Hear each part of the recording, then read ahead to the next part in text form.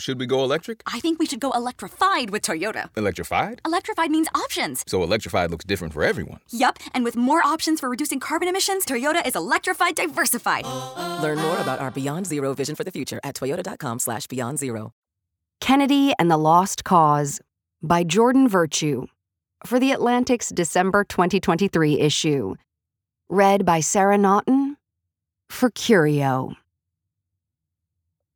John F. Kennedy took George Plimpton by surprise after a dinner party one evening when he pulled his friend aside for a word in the Oval Office. The president had Reconstruction on his mind. Really, though, he wanted to discuss Plimpton's grandmother. Plimpton was lanky and lordly, famous for his patrician accent and his forays into professional sports. The Paris Review founder did everything and knew everyone. He might edit literary criticism one day and try his hand at football or boxing the next.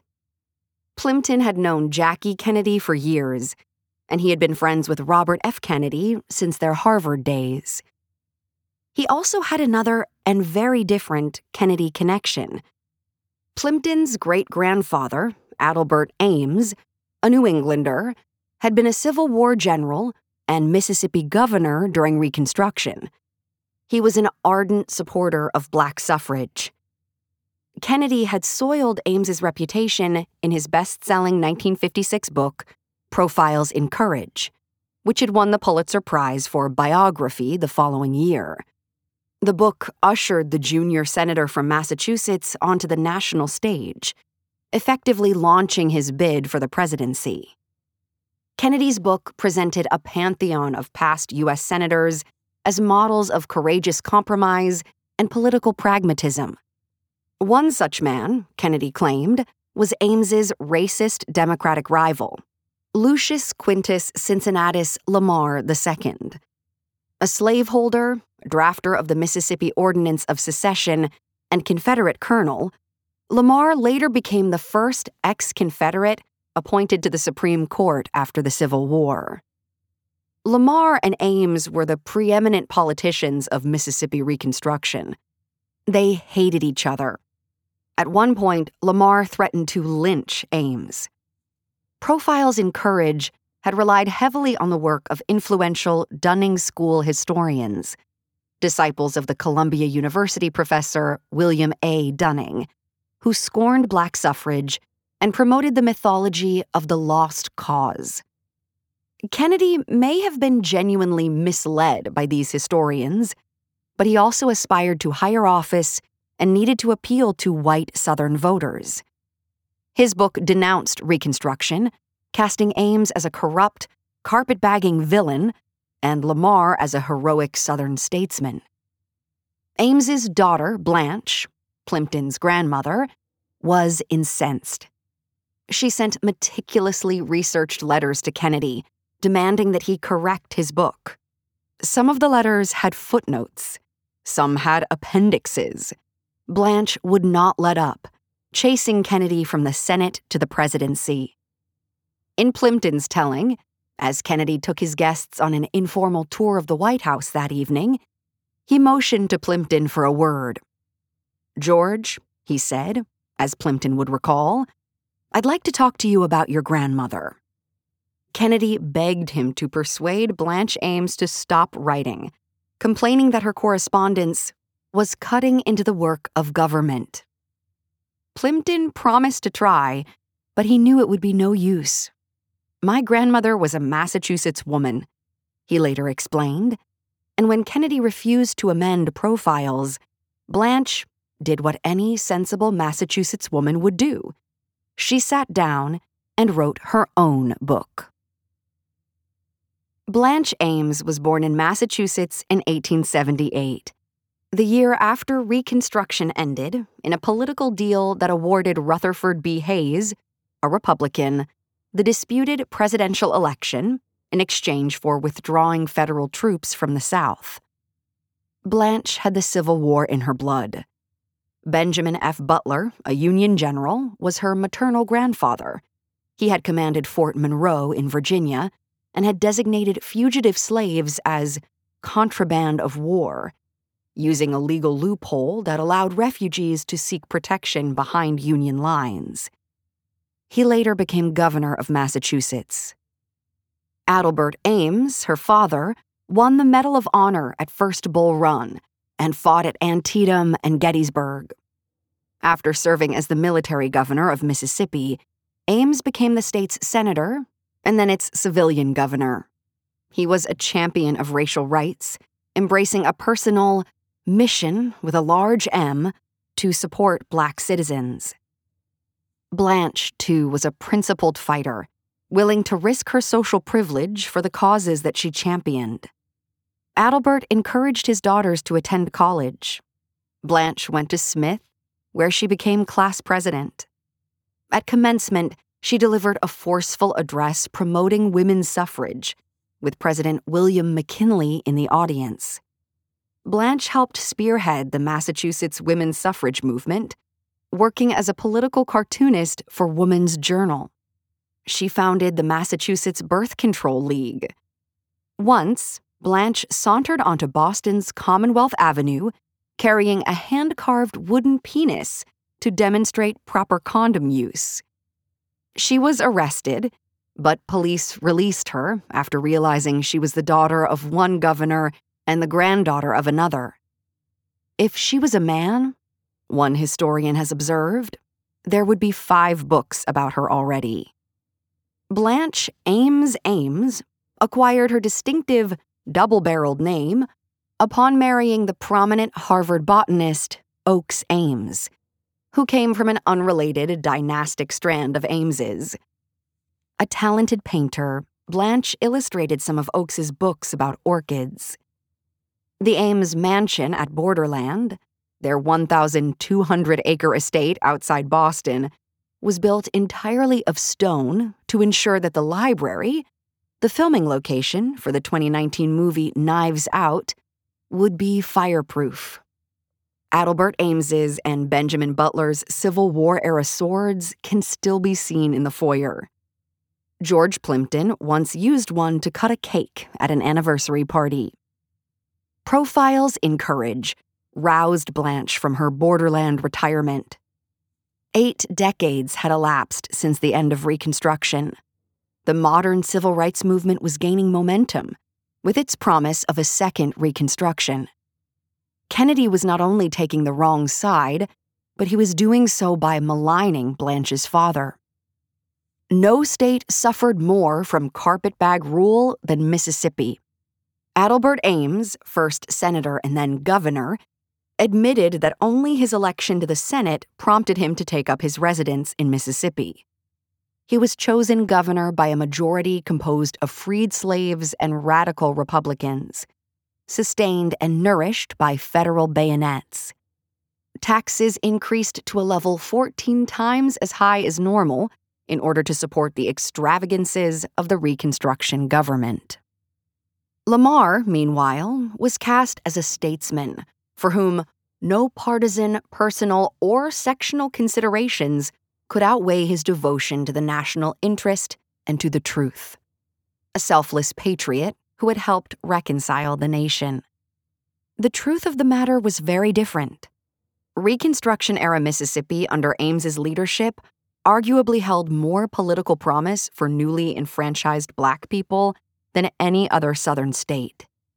Before the Civil War, Mississippi had contained some of the richest counties in the nation, but most Mississippians, some 55%, were enslaved. After the war, Mississippi was the poorest state in the Union, but the new state constitution worked to overturn the Black Codes, laws designed to limit the rights of newly freed African Americans, and Mississippi's Hiram Revels and Blanche K. Bruce became the country's first Black senators. Ames himself shared his gubernatorial ticket with 3 Black candidates. Democrats swept the 1874 national midterm elections in what the historian Eric Forner has called a repudiation of Reconstruction. Mississippi Democrats saw an opportunity. By seizing control of the legislature in upcoming state elections, they could pass measures that would essentially end Black suffrage. The year 1875 became a struggle between Ames, the elected governor, and Lamar, who was then in Congress. Ames's administration had the support of black voters. Lamar, meanwhile, embraced the so-called Mississippi Plan, which aimed to disrupt a legitimate election by force if necessary.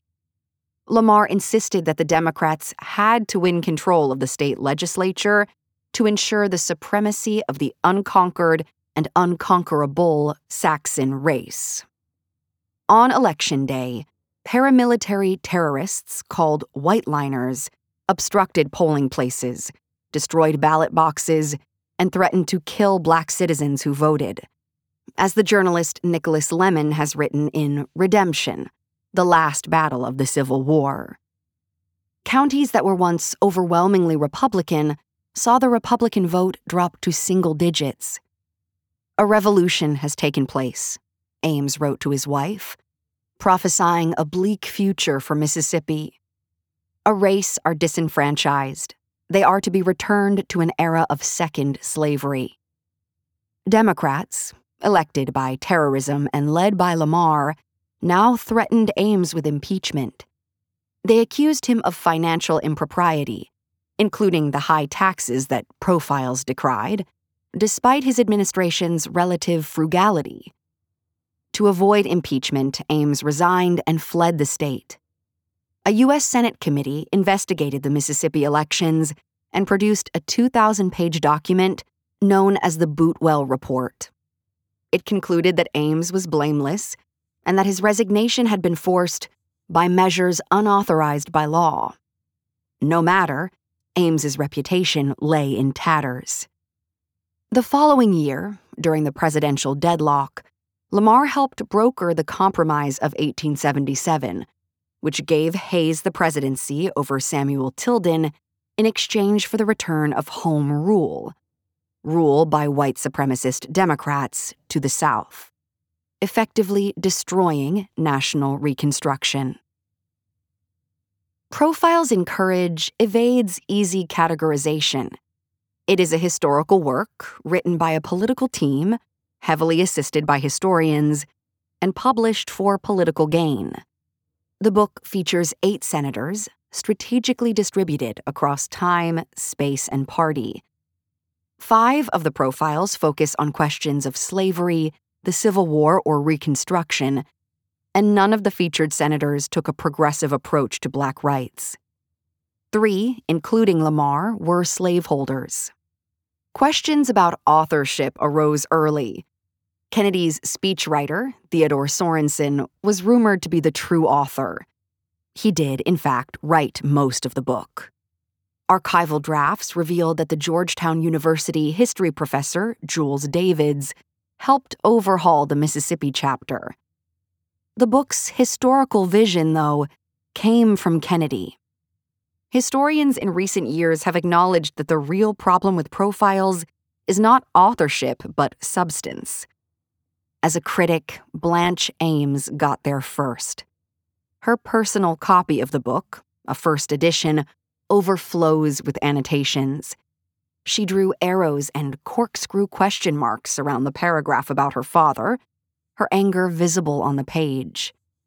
When Kennedy insisted that Lamar had written Mississippi's Ordinance of Secession only after losing hope that the South could obtain justice in the federal Union, Blanche thundered in the margins. Lamar had sown the seed in 1861. He was sowing it again in 1874. In June 1956, Blanche sent a 9-page letter to Senator Kennedy, introducing herself as his friend Plimpton's grandmother and urging corrections of errata for your own sake as well as mine. She recognized diplomatically that, in a work as ambitious as Profiles in Courage, there are bound to be some viewpoints to arouse controversy. Nevertheless, she argued, ambition did not excuse historical inaccuracy. Kennedy replied the next month. He was cordial, admitting that Reconstruction was one of the most difficult sections to write, not because of lack of material, but because of an abundance of emotion-packed and strongly partisan readings. It was a politician's apology, suffused with qualifiers. He insisted that he had relied on reputable authorities, but granted that it is possible, of course, that in so doing a particular individual or incident is slighted or inadequately or inaccurately described. He added, "If such is the case in connection with my mention of your father, I am indeed sorry." He assured Blanche that her message succeeded in stimulating me to further research, but warned that he did not expect profiles to be reprinted, so there would be no correction. Kennedy did, in fact, do further research. According to Plimpton, during the Oval Office conversation after the dinner party, Kennedy asked Plimpton what he knew about his great-grandfather, apparently eager to demonstrate his own knowledge. He reenacted how Ames would inspect his Civil War soldiers and shout, "For God's sake, draw up your bowels," causing White House personnel to burst in, worried by the uproar. The president had found this obscure detail in an equally obscure book, The 20th Maine, which was published a year after Profiles. But between 1956 and 1963, Profiles was reprinted more than 30 times. Kennedy did not change his account of Adelbert Ames and LQC Lamar. Kennedy's intransigence only fueled Blanche's campaign. She forwarded her letters to Harper & Brothers, giving the publisher the first opportunity to rectify where Profiles encourage falls short of the code of historians. The publisher declined, claiming that too much time had elapsed for readers to be able to understand any corrections.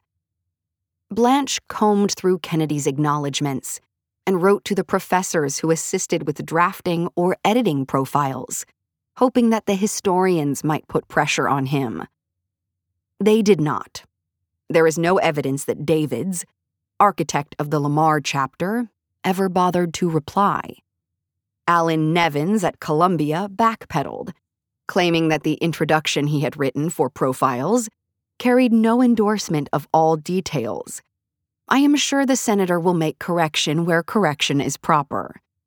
Arthur Holcomb, at Harvard, patronizingly suggested that Blanche had misunderstood Senator Kennedy's meaning. Some of these academic historians may simply not have taken Blanche seriously. She was old, she was a woman, and she lacked scholarly credentials.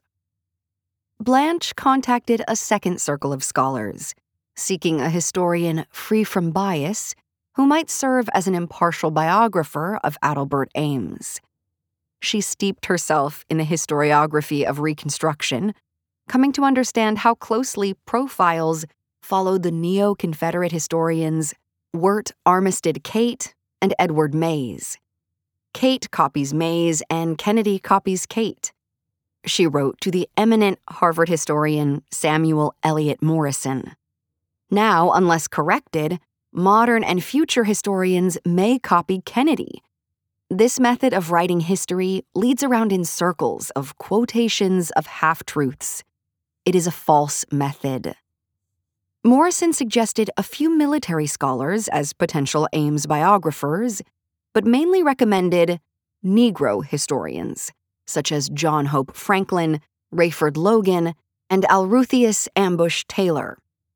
Adelbert Ames's career as governor was, I believe, more important than his military career, Morison reasoned, and he was the champion of the Negroes. Blanche contacted a host of prominent academics, including C. Van Woodward, whose books had criticized the Dunning School and challenged the myth that Reconstruction governments with Black elected officials were simply incompetent or ignorant. The Profiles team had paid no attention to this scholarship. Despite her efforts, no historian would commit to the project.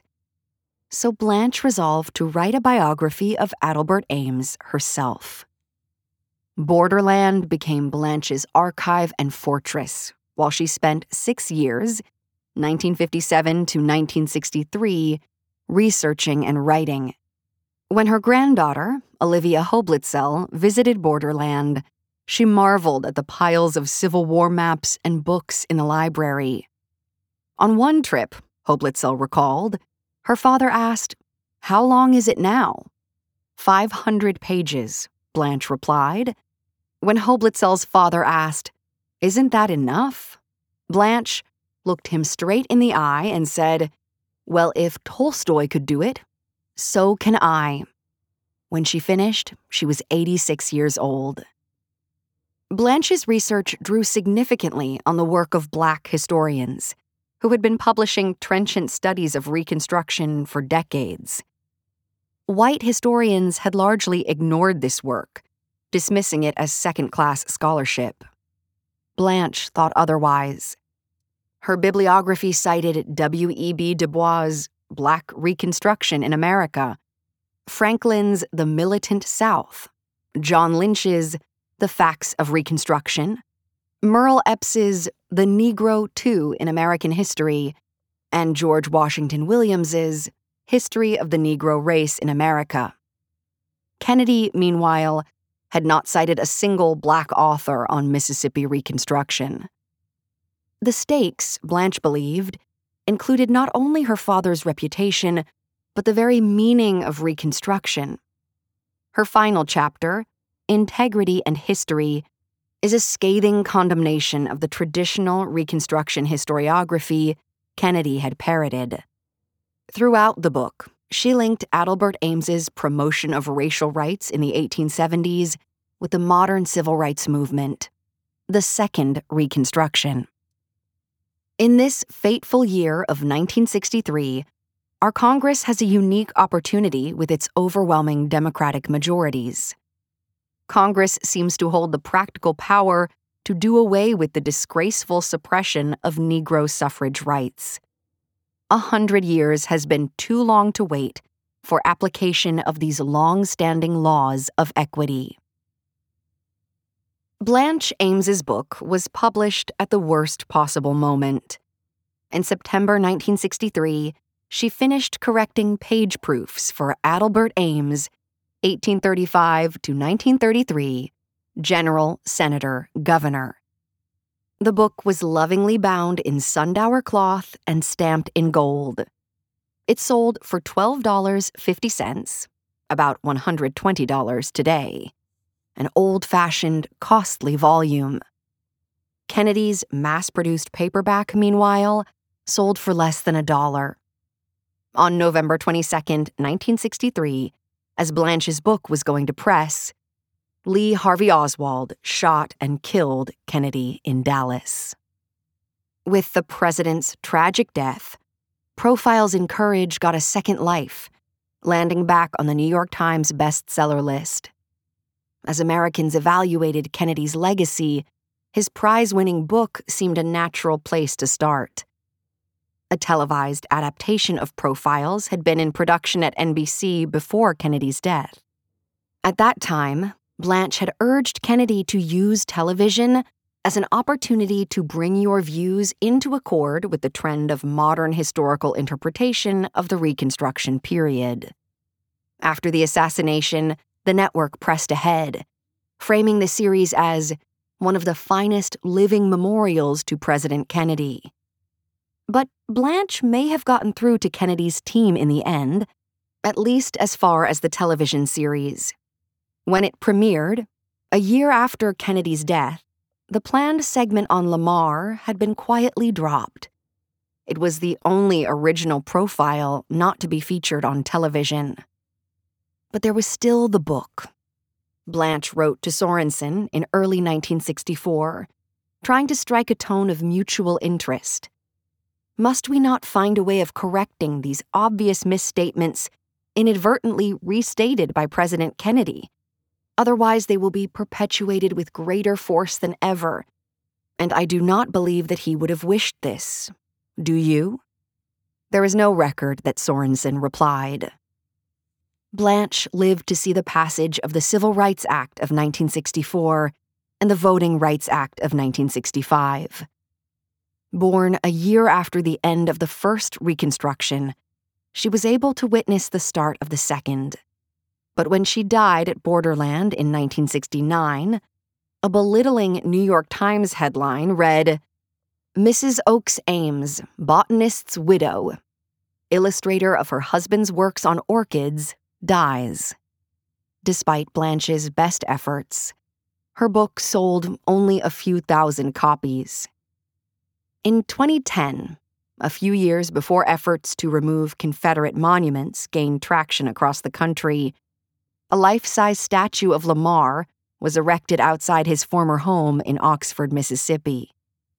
The LQC Lamar House Museum's public outreach efforts generally commemorate Lamar not as a white supremacist or an architect of the Mississippi Plan, but as the embodiment of Kennedy's redemptive arc, Southern secessionist to American statesman, as the museum describes it. Ames is not mentioned at all. Profiles is highlighted throughout the museum. In 1980, George Plimpton donated a copy of Blanche's book to the John F. Kennedy Presidential Library and Museum in Boston. President Kennedy would know, he said, that a Massachusetts woman will eventually have her way. But Blanche Ames had not had her way quite yet. At the library's gift shop, visitors can buy a 50th anniversary edition of Profiles in Courage, published in 2006, with an introduction by Caroline Kennedy. The book has never been corrected. That was Kennedy and the Lost Cause by Jordan Virtue from The Atlantic on November 13th, 2023. Read by Sarah Naughton for Curio. So, should we go electric? I think we should go electrified with Toyota. Electrified? Electrified means options. Yes, we could go all electric with a Toyota BZ4X, but then there are hybrids like Grand Highlander, or we could do something in between like a RAV4 plug-in hybrid. So, Toyota is electrified diversified? Yup, and with more options for reducing carbon emissions, the closer we all get to Toyota's Beyond Zero vision for the future. Exactly how much coffee have you had this morning? Learn more about our Beyond Zero vision for the future at toyota.com/beyond zero.